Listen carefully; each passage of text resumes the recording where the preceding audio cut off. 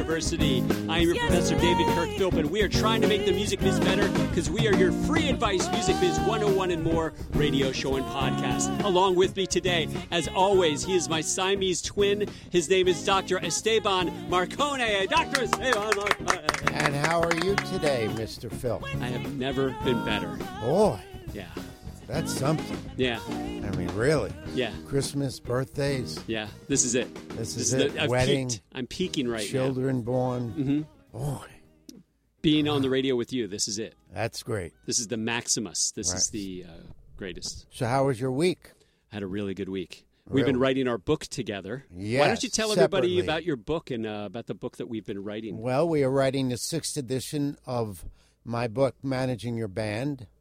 And I thought it would be nice to get a co-author since I did 5 editions alone. So I asked Dave to join me. I didn't know what I was getting into, but I did ask him to join me, and he's been writing diligently.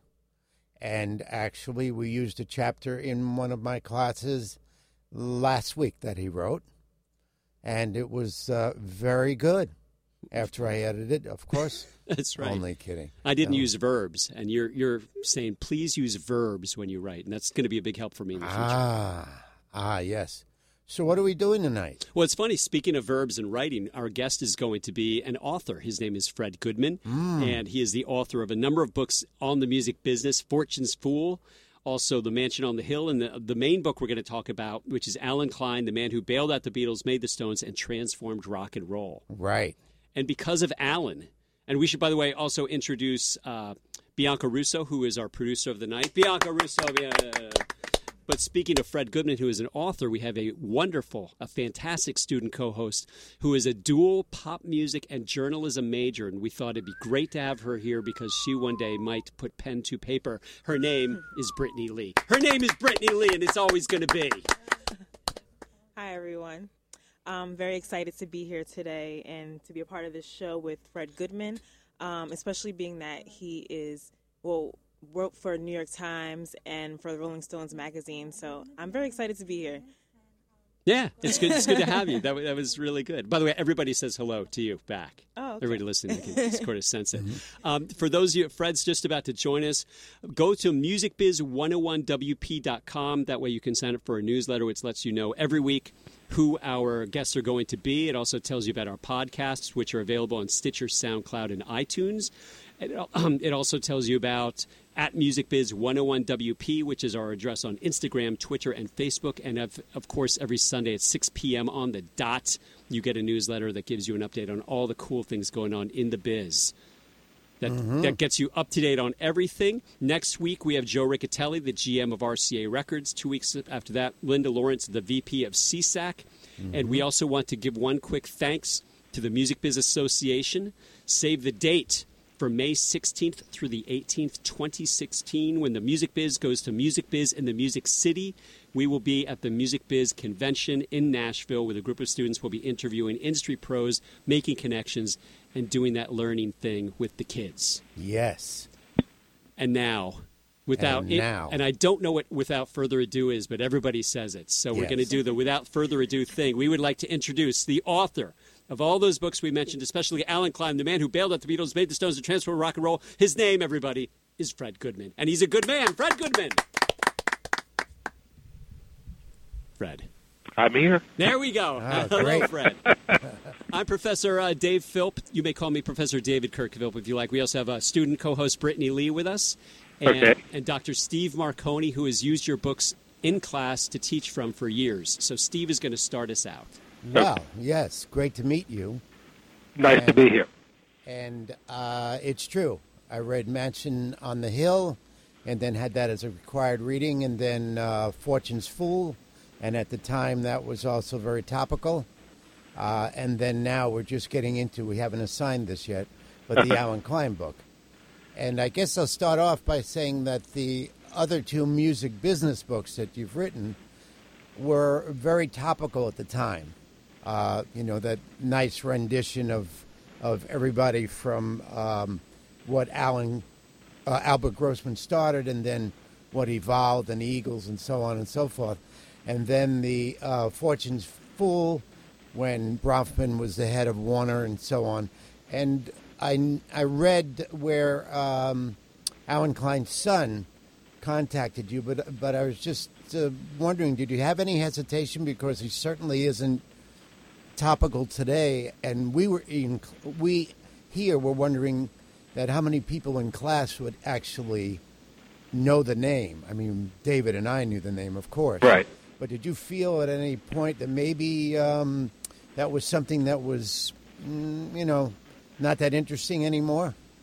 Well, it interested me, which is really kind of, as a writer, I really, it sounds silly, but I feel kind of like I have to write for myself in order to be interested in the subject, and that if I'm interested in it, I believe in my ability to convince somebody that, if they're interested enough in the subject, to pick it up and open it up, that it's going to be worth their time. Mm-hmm. I think the question you're raising, I felt that it was kind of now or never, on Alan Klein. That the day when people really didn't know who he was fast approaching, since he's been dead some years now, and he certainly hasn't been a factor in the business for quite some time.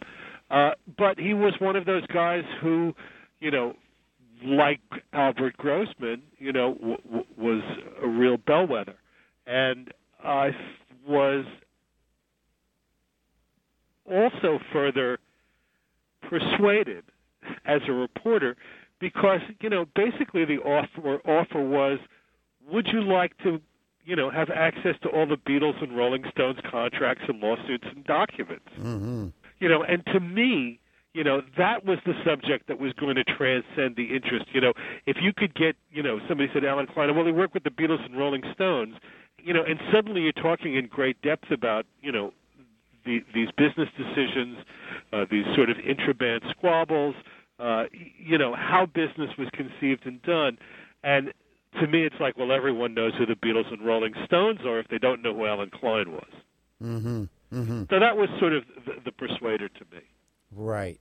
So when I first think of Alan Klein, I guess that he came out of the Morris Levy School of Music business.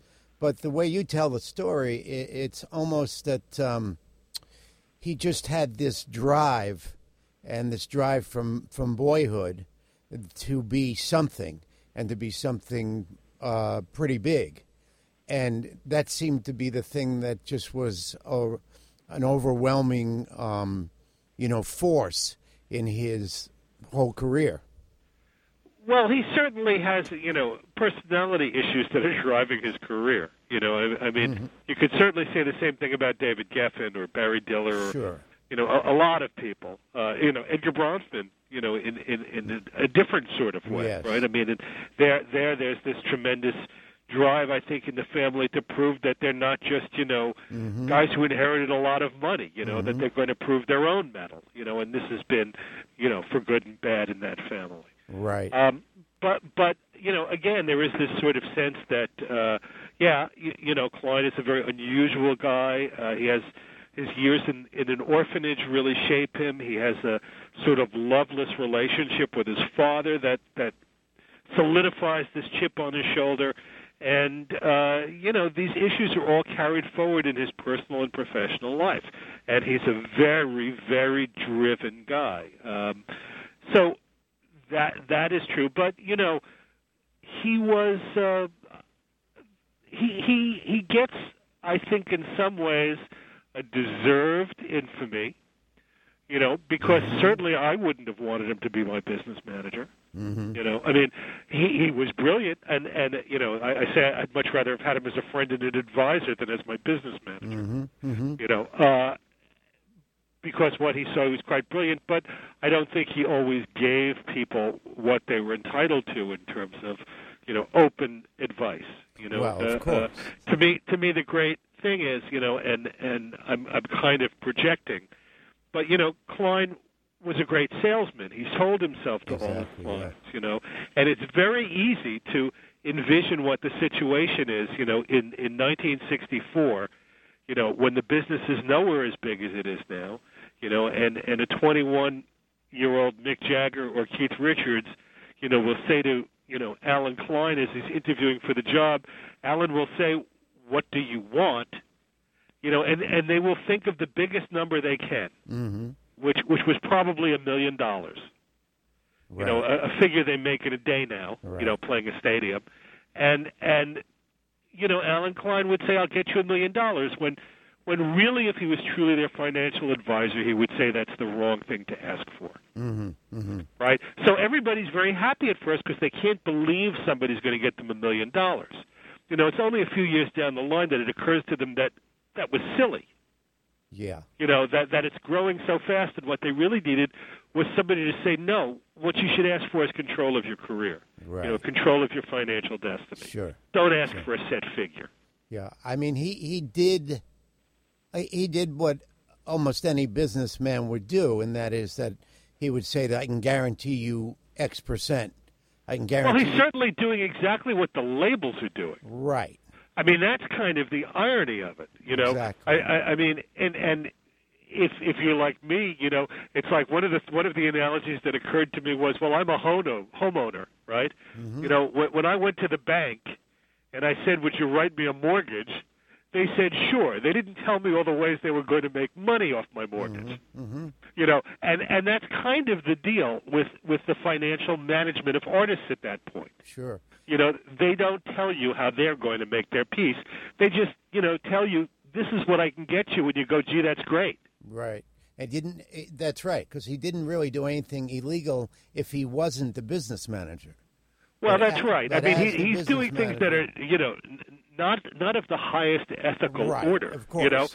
But again, he's giving them so much more money than their record companies are giving them. Yeah. And we should back up a minute and say the publishing deal that the Rolling Stones complained about for years is so much better than the deal Dick James gave the Beatles. It was a very good deal by the time. And, there's an argument that it might even be better than the deal they made for themselves with EMI afterwards. For our listeners that don't know, we are just sort of talking about that if someone came in and said, I can get you 6%, and you're only making 3%, and then they make 10% and keep another 4%, that sort of is unethical. But if they weren't a business manager and just person doing business with you, that's the way business is done. Right. That's correct. And certainly, look, one of the fascinating things to me is, Klein is credited as the guy who, look, he wound up with the Rolling Stones recordings. Well, he wound up with them by buying out Andrew Loog Oldham's stake. Right. And it's really kind of fascinating because, in the world of sort of, rock hipness, Andrew Oldham is a very hip guy and Alan Klein is not. Right. But the deal Andrew wrote for the Stones was so bad, Alan made him give some of it back. Yeah, exactly. And Alan then went ahead and manufactured the records. That's right. This was the thing he was building into his deals because if you see, one of the fascinating things to me in researching it and trying to put this together is, I had to sit down with so many documents. It was literally, there were skids full of documents to go through. And you had these transcripts of conversation with Alan where he would tell stories, but you didn't really know when things took place. So I had to go back through all these years' worth of documents and sort of assemble, okay, this happens, and then this happens, and then this happens. And one of the things that emerges is that every time Alan does a contract negotiation or a deal, he tries to add in onto the last deal and extend it further. And of course, this is something that continues to happen. When I was doing the Bronfman book, it was very fascinating to see that as Atlantic was starting to negotiate 360 deals with artists, every time they'd do something, they'd ask for something else. If they got something in one negotiation, they'd keep that in and ask for more the next time. And this was kind of the same way with Alan. He would see a thing, and he would tease it in a certain way, and he'd try to expand it. And you see it go, on and on like that as you're going through these deals, and seeing how he's developing these things. So there was a lot of that, this sort of inventing things that haven't been done before. And that is kind of the part that he hasn't gotten a fair shake on. He really does expand tremendously the money for the artists, the control of the work for the artists. Explain, Fred, about how, especially when you had this gruff New Yorker dealing with the sort of English establishment at the time. For example, when he was negotiating maybe the Ray Davies contract for the Kinks or even for the Rolling Stones, how what the perception of him was by the English record companies and how they dealt with him. Well, they hated him. I mean, he was this obnoxious Jew from New York as far as they were concerned. First of all, there was, sort of an old boys network built in, and they were very old boy at places like Decca, and EMI. And he was a real outsider, and, he would literally be rude to them. I mean, he would be as rude as he could possibly be, to put people on their back foot. And this worked pretty well at first, because he would literally go in and, say, look, if you don't give me what I want, this artist is never going to make another record for you. And they'd say, well, that's crazy. We have a contract. It's like, you may have a contract, you may not have a contract. He would basically tell them, I'm going to show you that your contract's no good. And take them all the way to the mat and do all sorts of things that no one had ever done before, and this worked well with the artists. They loved it, that here's somebody putting the fear of God in my record company. And it was good at first, but later on, when it started leaking into the press, it was sort of became poison, and it was used against him, particularly in the Beatles suit that Paul McCartney brought to Ray Klein's management contract. We have a number of tweets that we want to get to as well, because a bunch of students in advance knew that we had you coming on. And there is one in particular that I think it would be good for right about now. And I'm going to have Brittany Lee is going to read this one to you right now. So Zach Smith asks, in one sentence, how would you describe Alan Klein to those who have never heard of him before? Alan Klein was a brash accountant turned business manager who ushered in many of the modern contractual relationships in the music business. And if I could add a second, it would be that the record industry and many artists could probably use somebody like that right now to figure out how to get money off the Internet. Great, okay. And then a follow-up to that. Brielle asks, how did Alan Klein change the music industry the most? I think, as we mentioned a little earlier, I think he did the most to expand, artists' control over their own work and their own careers, and to change the financial equation between the record companies and the artists. When he comes in and starts working with Mickey Most, who was a producer who worked with the Animals and Herman's Hermits, and later with Donovan and Lulu and a lot, Jeff Beck, a lot of people. Mickey was successful as a producer, but his contracts were not good. And he, in his dealings with Mickey, said, look, the record company makes dollars and the artist and the producer makes cents. We need to reverse this equation. And in fact, over the course of his career, he does reverse this equation. I mean, not to the point where the record company is making sense, but, where the artist gets up to a substantial place. I mean, when the Beatles are at the height of their popularity, they are splitting, a penny on a single 4 ways. Do you think that he would have been as significant had he not had the artists he had? Well, it's interesting. He starts doing it with Sam Cooke, who's the first artist that he has to manage, and he is hungry and is driven to succeed. And, it's interesting. He only wants a particular kind of artist, right? He only wants an artist that's already established. Yes. Right? He's not in the business of making stars. He doesn't know much about it. What he knows, he's an accountant. What he knows is contracts and how the money is made and how it's hidden and how to ask for more of it. And in order to do that, you have to have an artist that's making money but not being paid properly. Yeah, exactly. So he was, I mean, you're sort of answering the question that he only looked at artists that were established and successful. Right, and it gets to the point where, certainly he's got the biggest artists in the world. Exactly. I mean, the notion today that somebody managed the Rolling Stones and the Beatles simultaneously, it's mind-boggling. Exactly. Maria asked, how did you go about researching for Alan Klein? Well, it was very interesting. I was asked if I was interested by his son, Jody Klein, who runs the company Alan founded, Abco, and said, look, my dad died a few years ago. Many things were said about them. Some of them were true and some of them were not. You obviously have an interest in the business. You've covered it a long time.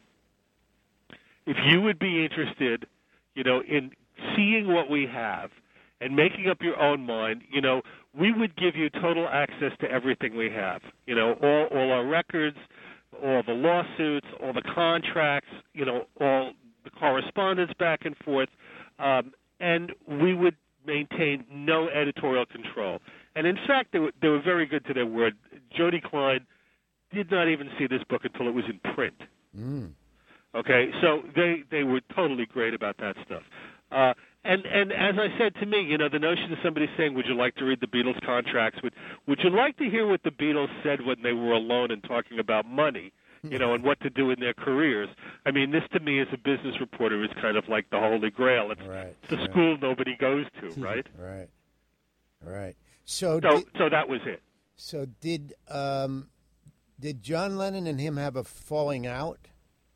They have falling out and they have makeups. I mean, they're. I think Alan, really fell in love with two artists, Sam Cooke and John Lennon. And he didn't really, he and Mick Jagger didn't get along too good. He later kind of soured on George Harrison. But, I think until the day John Lennon was killed, Alan harbored a hope that he would someday, be doing business again with John Lennon. And interestingly to me, I used to be a reporter at Rolling Stone, and, the founder and publisher of the magazine, Jan Wenner, is very close to Yoko Ono, and I had asked him, a bit about Alan and having dealt with Alan over the years, and he said, his relationship with Yoko, that friendship is real. He says, I can't tell you how many times I've seen Alan at Yoko's apartment. So this is fascinating, even after, and there's this, awful moment in the book, where after Lennon is killed, he goes to pay his respects to Yoko, and she says, it should have been you. And Alan, can get past this. Partly because he recognizes her grief, but partly because he's Alan Klein and can't let go of the notion that he's going to work with Yoko again someday. And so did you get to interview Yoko? How did you get that quote? I did not get to interview Yoko. That quote is from Alan. Alan did about 40 hours of taped interviews in the last couple of years of his life that were never published, where he talked at length about his relationships with people, and that was sort of the primary source of any quotes from Alan. Oh, interesting. Were those interviews with, was he going to do a memoir at the time? What was his... Well, they weren't really sure. There's a fellow named Bill Flanagan, who you may know, who was a MTV executive for many years and used to be an editor of Musician Magazine. And at one point, he was doing a novel about the music business, and he had an idea for a lawyer and thought that Alan Klein might be a good model for this lawyer. So he wound up having a lot of lunches with Alan, and the deal was that they would just tape the conversations, and, Bill could take away whatever he wanted and use it in a sort of fictional way, and Abco would keep these recordings, and maybe someday they would do a project with them. Now, did Paul McCartney not like him from the very start, or was it just he was being pulled by his in-laws at the... I think he didn't like him from the start, and certainly, Alan and the Eastmans didn't like each other. And they're pulling at each other, immediately for control of the Beatles.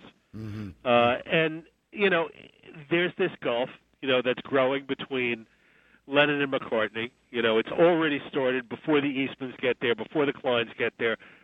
But the presence of those additional parties are only pulling the gulf wider and wider. Mm-hmm. I mean, Alan does not, for all the research Alan did before he became the Beatles manager, and really he spent years trying to become the Beatles manager and knew everything there was to know about them, he thought.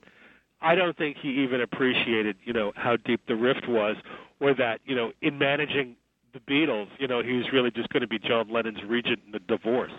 Mm-hmm. Yeah, it's interesting because I just spent about a year writing a whole research paper about the Beatles right before Alan Klein came in, when they managed themselves, between Brian Epstein and Alan Klein. And while the popular notion is that Yoko is the one who broke up the Beatles, it really seems that it had been coming since '67, and that almost 18, 19-month period when they managed themselves was really the starting point, that really got them going. And then when Klein came in, just like you said, he was really managing the breakup of the Beatles as opposed to managing. Yeah. I don't really see him as an agent of the breakup. I mean, obviously, he and the Eastmans are not helping things. Mm-hmm. But I think Klein, place where he does get short shrift, is that he did a lot of things to put the Beatles on a much better financial footing. I mean, Apple, I don't have to tell you what a sinkhole that was. Yeah. Mm-hmm. And it's like, who's going to break up Apple? You're going to have to be the most unpopular man in the world to break up Apple. Mm-hmm. Well, Alan will take that job on in a heartbeat. So he does those things for them. The whole Let It Be project is really Alan trying to devise a way to get them paid. Yeah. And it works. At a moment where the Beatles don't have a lot of money, they make $8 million in a month on the release of Let It Be. Mm-hmm. Mm-hmm. So he's trying to do things and to prove to them that they have done the right thing. And even when they split, there's really, McCartney raises some issues in court, sort of tarring Klein, but the others stay with him after the lawsuit. They don't leave him over the lawsuit. They leave him because he won't settle it, and make it go away. Mm-hmm. Mm-hmm. So, it's really interesting. They never really lose faith in him over an issue of managing their money. Of course, later on, when they have to, split with Klein and settle what they owe him, nobody likes to write a check. Then there's some grumbling. Mm-hmm. Mm-hmm. Now, Mick was jealous when he was, you tell that story about Shea Stadium and so on. He was jealous that Alan was going after the Beatles? Or Well, he wasn't happy about that. But, it's interesting. I mean, one of the more fascinating things is where, Klein notices that the Stones are not enthralled to the Beatles at all, that they're not particularly impressed with the fact that the Beatles are playing Shea, mm-hmm. and you have to say that the Rolling Stones really see the target, and they see they can get there too. Mm-hmm. So that was kind of fascinating. But I think, yes, if you are the Rolling Stones, you've spent so many years being second to the Beatles, and now your management company is working with the Beatles. I mean, why would you stay there? You're obviously not going to get the same attention. So, and Klein, I don't think he cares. I don't think managing the Rolling Stones meant nearly as much to him as managing the Beatles. Right. And he probably would have kept their manufacturing of their albums anyway that he was doing. Well, he was entitled to keep it, yes. Yeah. But, this was the point I was going to say a little earlier, which is he had built that kind of clause into Mickey Most's contract. Mm-hmm. He does it with the Rolling Stones after, and that was the notion of, like, every time he does a contract, he adds on. With Mickey Most, the deal had been, if you, I'll find you $1 million, and if I find you $1 million, you'll make me your American business manager, and you won't even have to pay me. I'll find a way for the record company to pay me. Mm-hmm. And the way he finds for the record company to pay them is he assumes the pressing responsibilities. He gets paid, like 25 cents an album, to press these records, right? So Mickey's delighted because he wasn't going to get that money anyhow, right? Mm-hmm. I mean, the Rolling Stones are not so delighted because eventually they can see that they could figure out a way to do it, too. The business has changed that much. But they're not unhappy at first. Mm-hmm. And I had a real sense in going through, all the lawsuits that at the time the Rolling Stones, start bringing up these charges, they're really bringing them up as a way to see how much money they can get out of Alan as quickly as possible. You know, they were going to go do their French residency for exile on Main Street. They would take the dropout year, and they wanted to get as much income as they could in that year. Yeah. Explain what Alan Klein was doing with the money when he would get, for example, $1 million for the Rolling Stones or another band from the record company, how he would not give that directly to the band, how he would break that up, and why he would break that up to them. Right. Well, this is really an interesting thing, and it's a little technical, but bear with me for a second. Back in this period, at the beginning of the British invasion that we're talking about, Britain had particularly onerous tax laws specifically regarding income earned overseas. And Klein found out about this because he negotiated a deal for the Dave Clark Five in America. And the Dave Clark Five were doing pretty good. They were supposed to get $250,000, which was a good sum of money. But the problem was if they took it all in a lump sum, they would be taxed at 90%. So instead of getting $250,000, they'd only get to keep $25,000.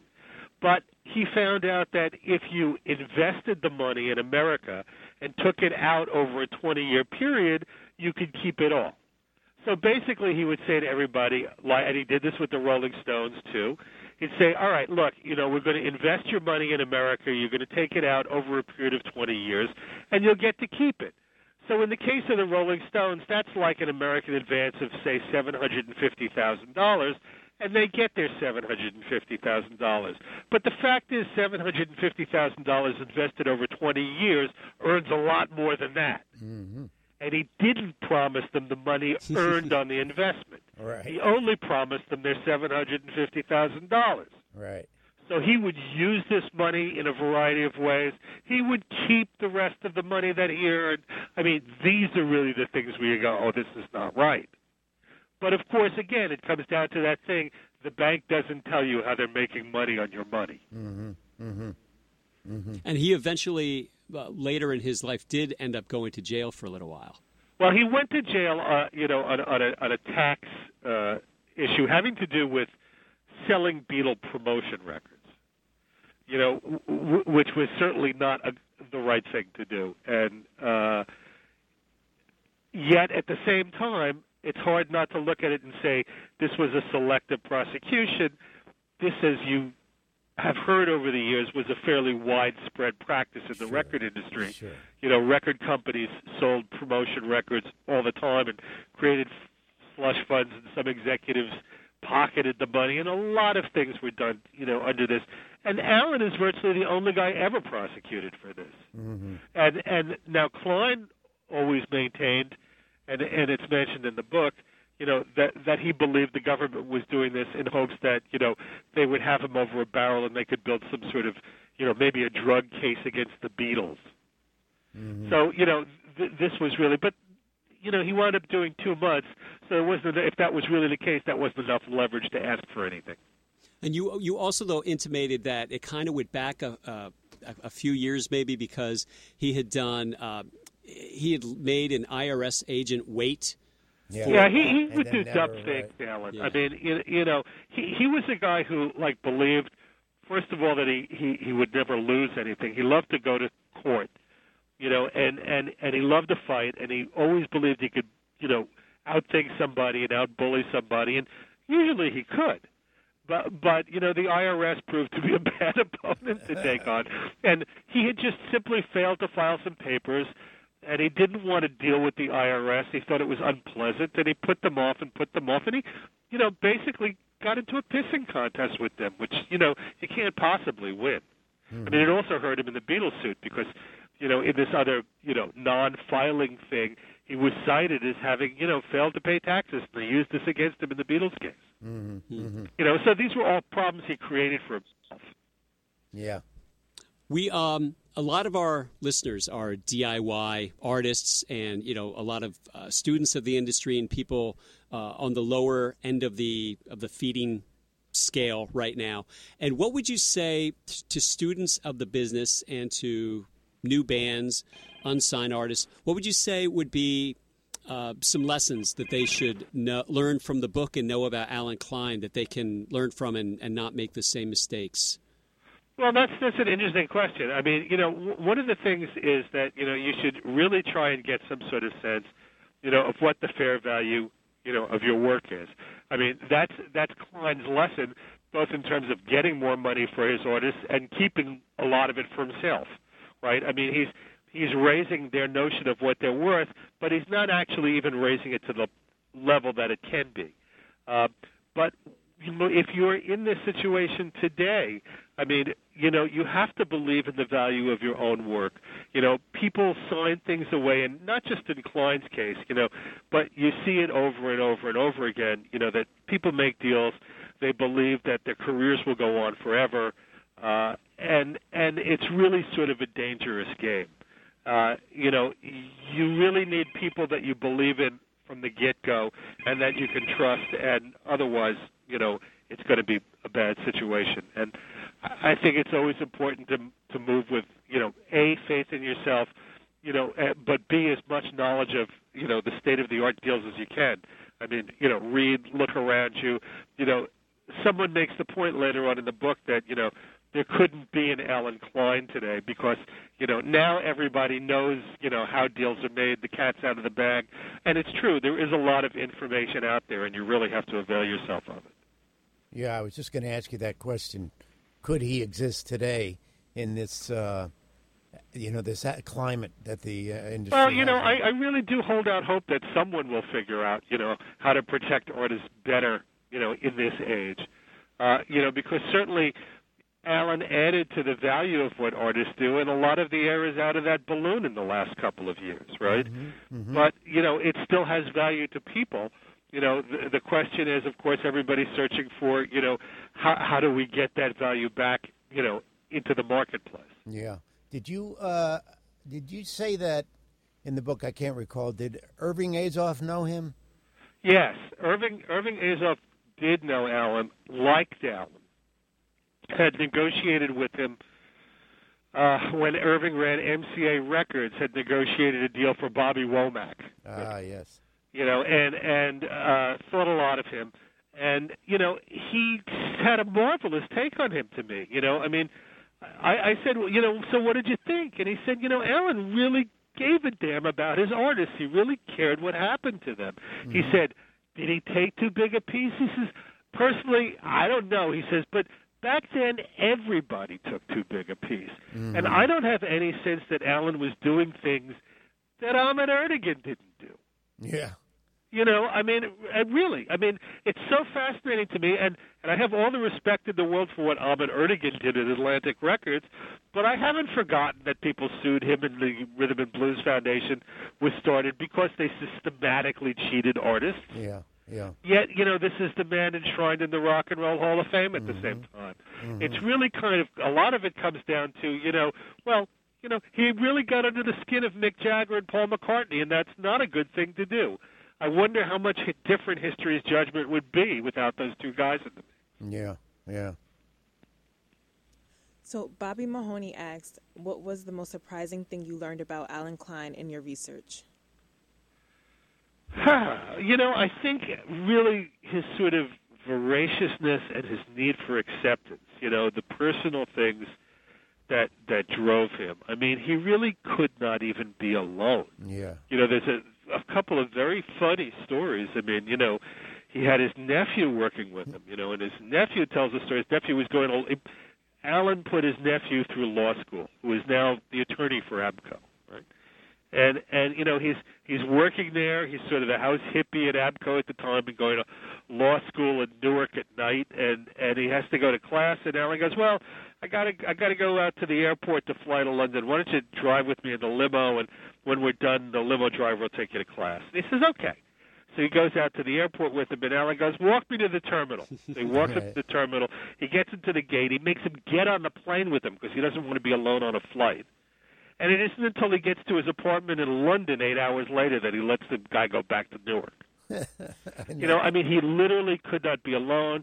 When he went to jail, right, they had an ABCO office in London.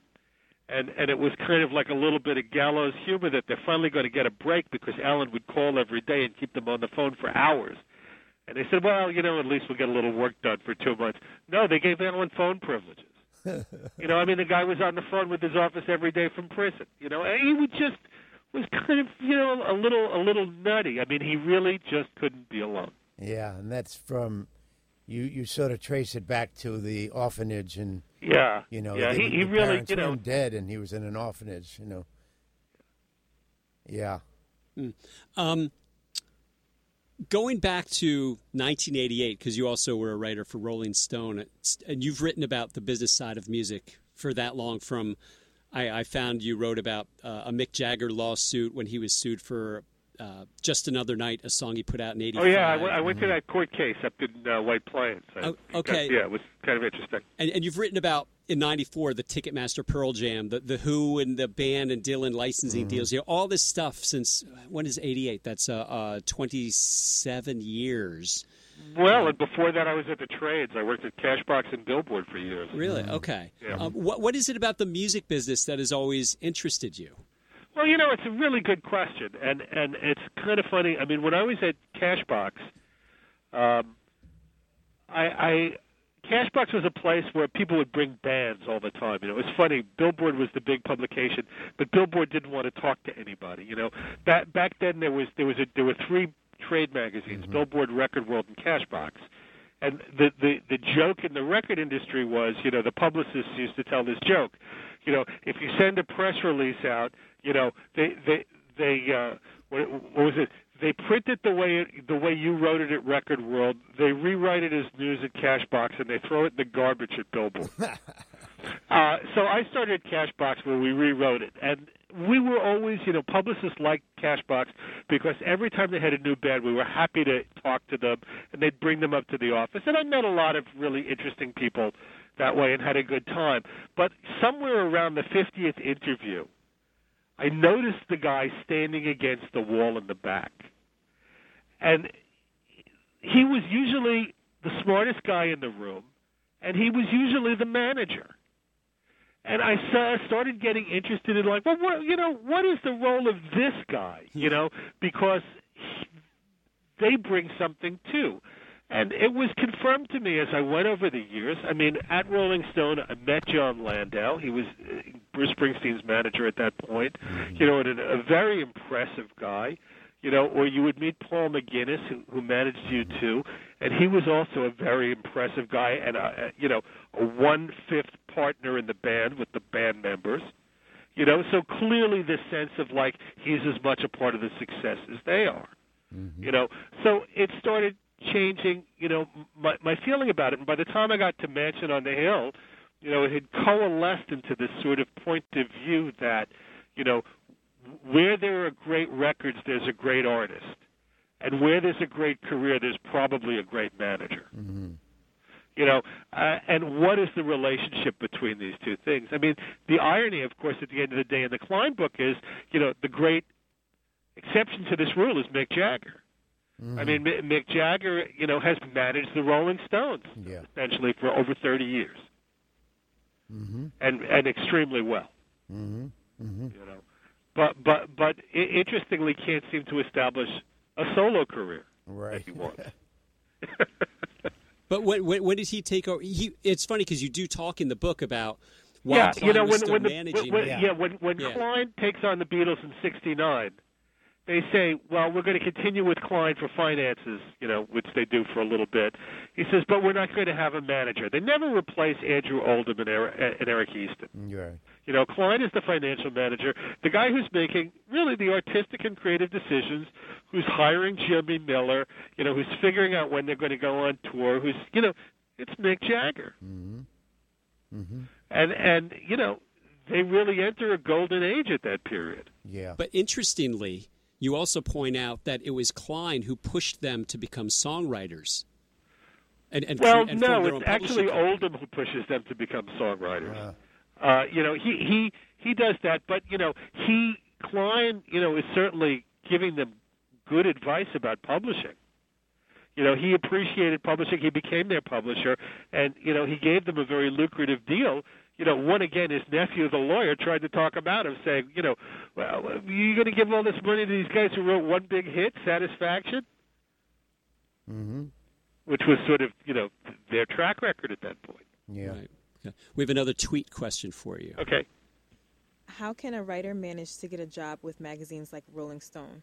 Popular magazines tend to get a ton of emails. Well, I can tell you how I did it a long time ago.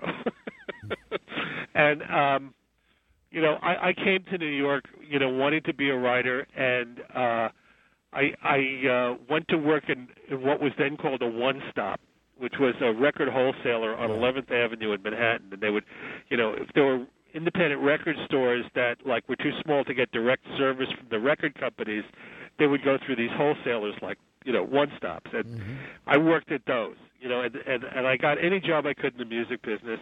And I worked at Columbia University's radio station, even though I wasn't a student. I mean, I was just looking for ins, and you work with people and you'd go to gigs and you try and figure it out. I mean, the same as ever. And I took my first job was for a giveaway jazz magazine, and I remember one of the first pieces I wrote was, asking jazz musicians what the weirdest gig they ever played was. And that was one of the first things I did. And because I wrote a couple of those articles, I wound up getting a job as the jazz columnist for Cashbox. And I was there a couple of months, and then the job became full-time. And by the way, because I had worked in this one-stop, that helped too. I knew something about the wholesale record business. And, God bless him, the guy who interviewed me for my job, he was a record collector, and he said, you work in a warehouse, what's the prefix on the Columbia Budget series? And I went JFC, and he goes, okay, you're hired. That's great. So it was, you never really kind of know.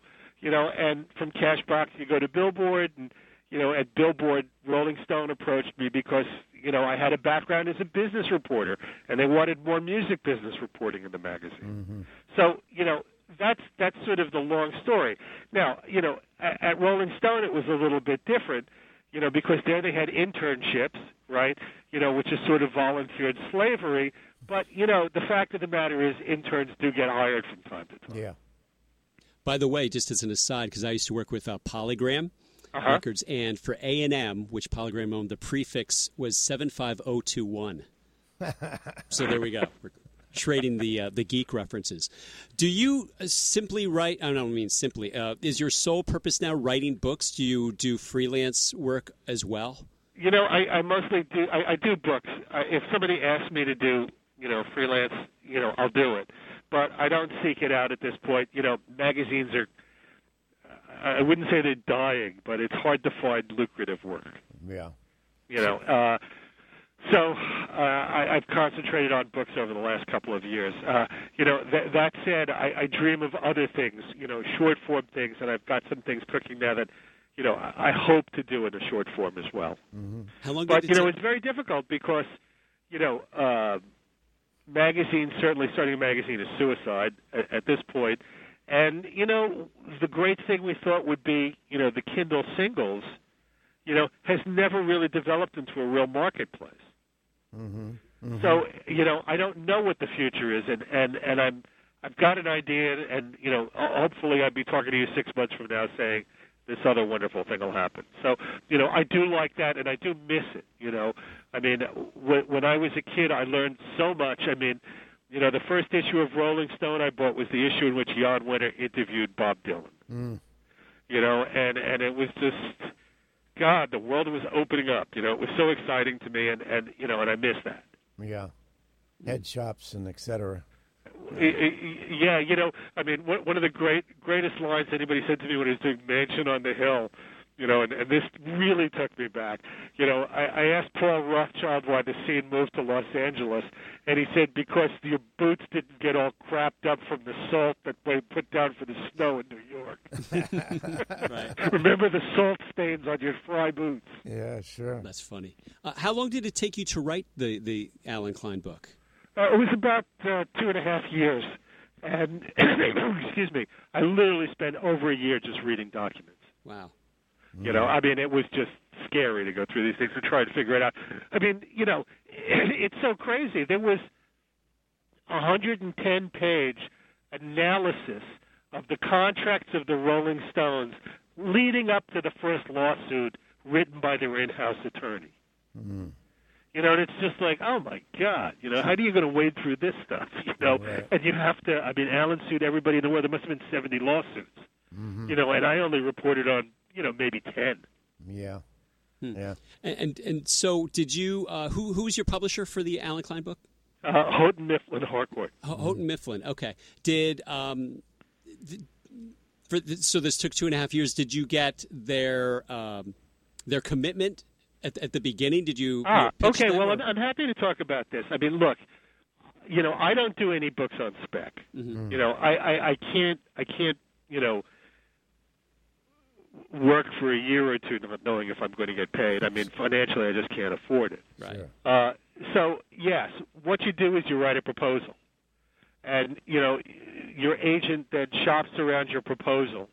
It's usually, I mean, my form of proposals, and one that I think works very well, is I just write a letter to my agent. You know, it might be 10 pages, it might be 30 pages, in which I say what I want to do and how I'm going to do it. I don't bother writing a sample because I'm an established writer, you know, and that kind of thing. Yeah. But it's like, okay, you know, this is who Alan Klein was. This is what his relationship with the Beatles and the Rolling Stones was about, and this is what's going to be in the book. You know, and then your agent shops it around, and you hopefully find, you know, more than one person who's interested. Mm-hmm. Mm-hmm. And there was a lot of interest in this book. Mm-hmm. You know, I got significant offers from 3-4 different publishers. And did you go with the one with the most money, or were you thinking, no, it's not just about the money, it's the well, marketing, you know, it's not the... always about the money. Right. I mean, in this case, somebody offered a good deal more money than the other people. So then you got to really go meet this guy and go, well, do I want to work with this person? Yeah. You know, or in fact, is there any reason I don't want to work with this person? Mm-hmm. You know, and it was, you know, it turned out to be a good relationship.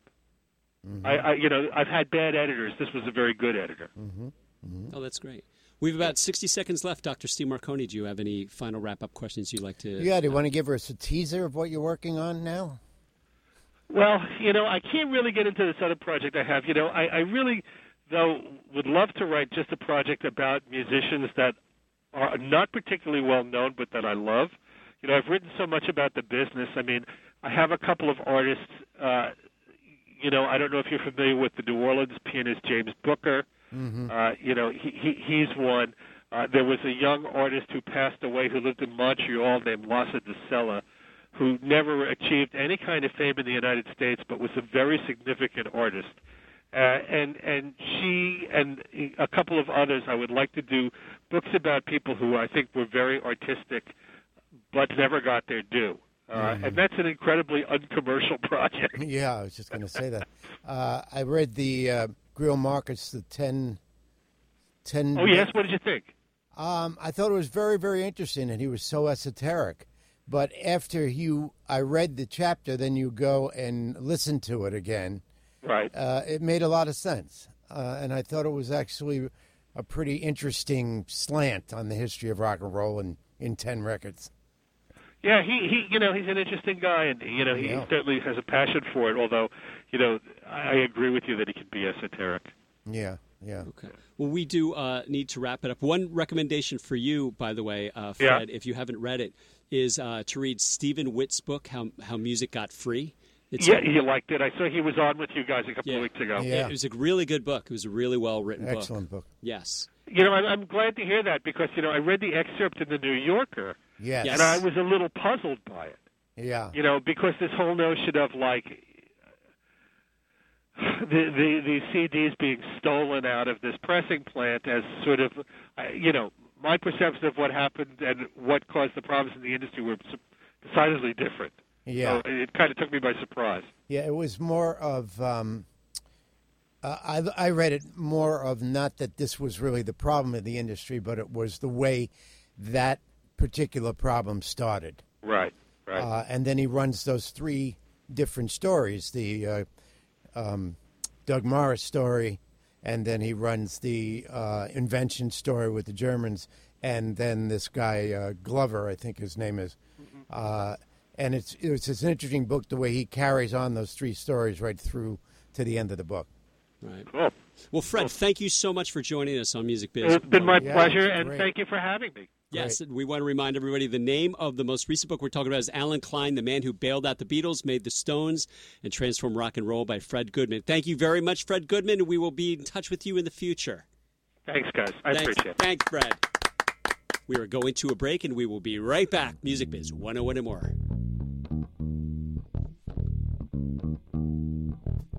Gonna break down the doors. Gonna interrupt your everyday. You're listening to Music Biz 101 and more. So, Dave, we're deep into the semester. How's it going? Great. You've been busy on Wednesday nights at 8 o'clock? Yep, co-hosting Music Biz 101 and more with you. Who have our guests been? Indie artist and alum Lauren Marsh, PR guru George Dassinger, Rosie Lopez, president of Tommy Boy Entertainment, and Adam Kornfeld, Rod Stewart's booking agent. I missed them. Is there any way I can still hear their words of wisdom? Sure, every show becomes a podcast that you can hear on our website, musicbiz101wp.com, or on the Stitcher mobile app, and it's all free. Who's coming up next? Grammy-winning producer Harry Wanger, Warner VP Dan Goldberg, Sean Rosenberg, the engagement director at Huge. Oh, that's big. I get it. The guests keep getting better and better. Our listeners, too. That's Music Biz 101 and more. Every Wednesday at 8 p.m. Only on 88.7 WPSC, Brave New Radio. If you want to learn about the music industry and you don't know where to go, tune in to WP 88.7, Brave New Radio. We got managers, producers, record labels, concert promoters galore. You never know what's in store on Music Biz 101 and more. You never know what's in store on Music Biz 101 and more. Every Wednesday at 8 p.m.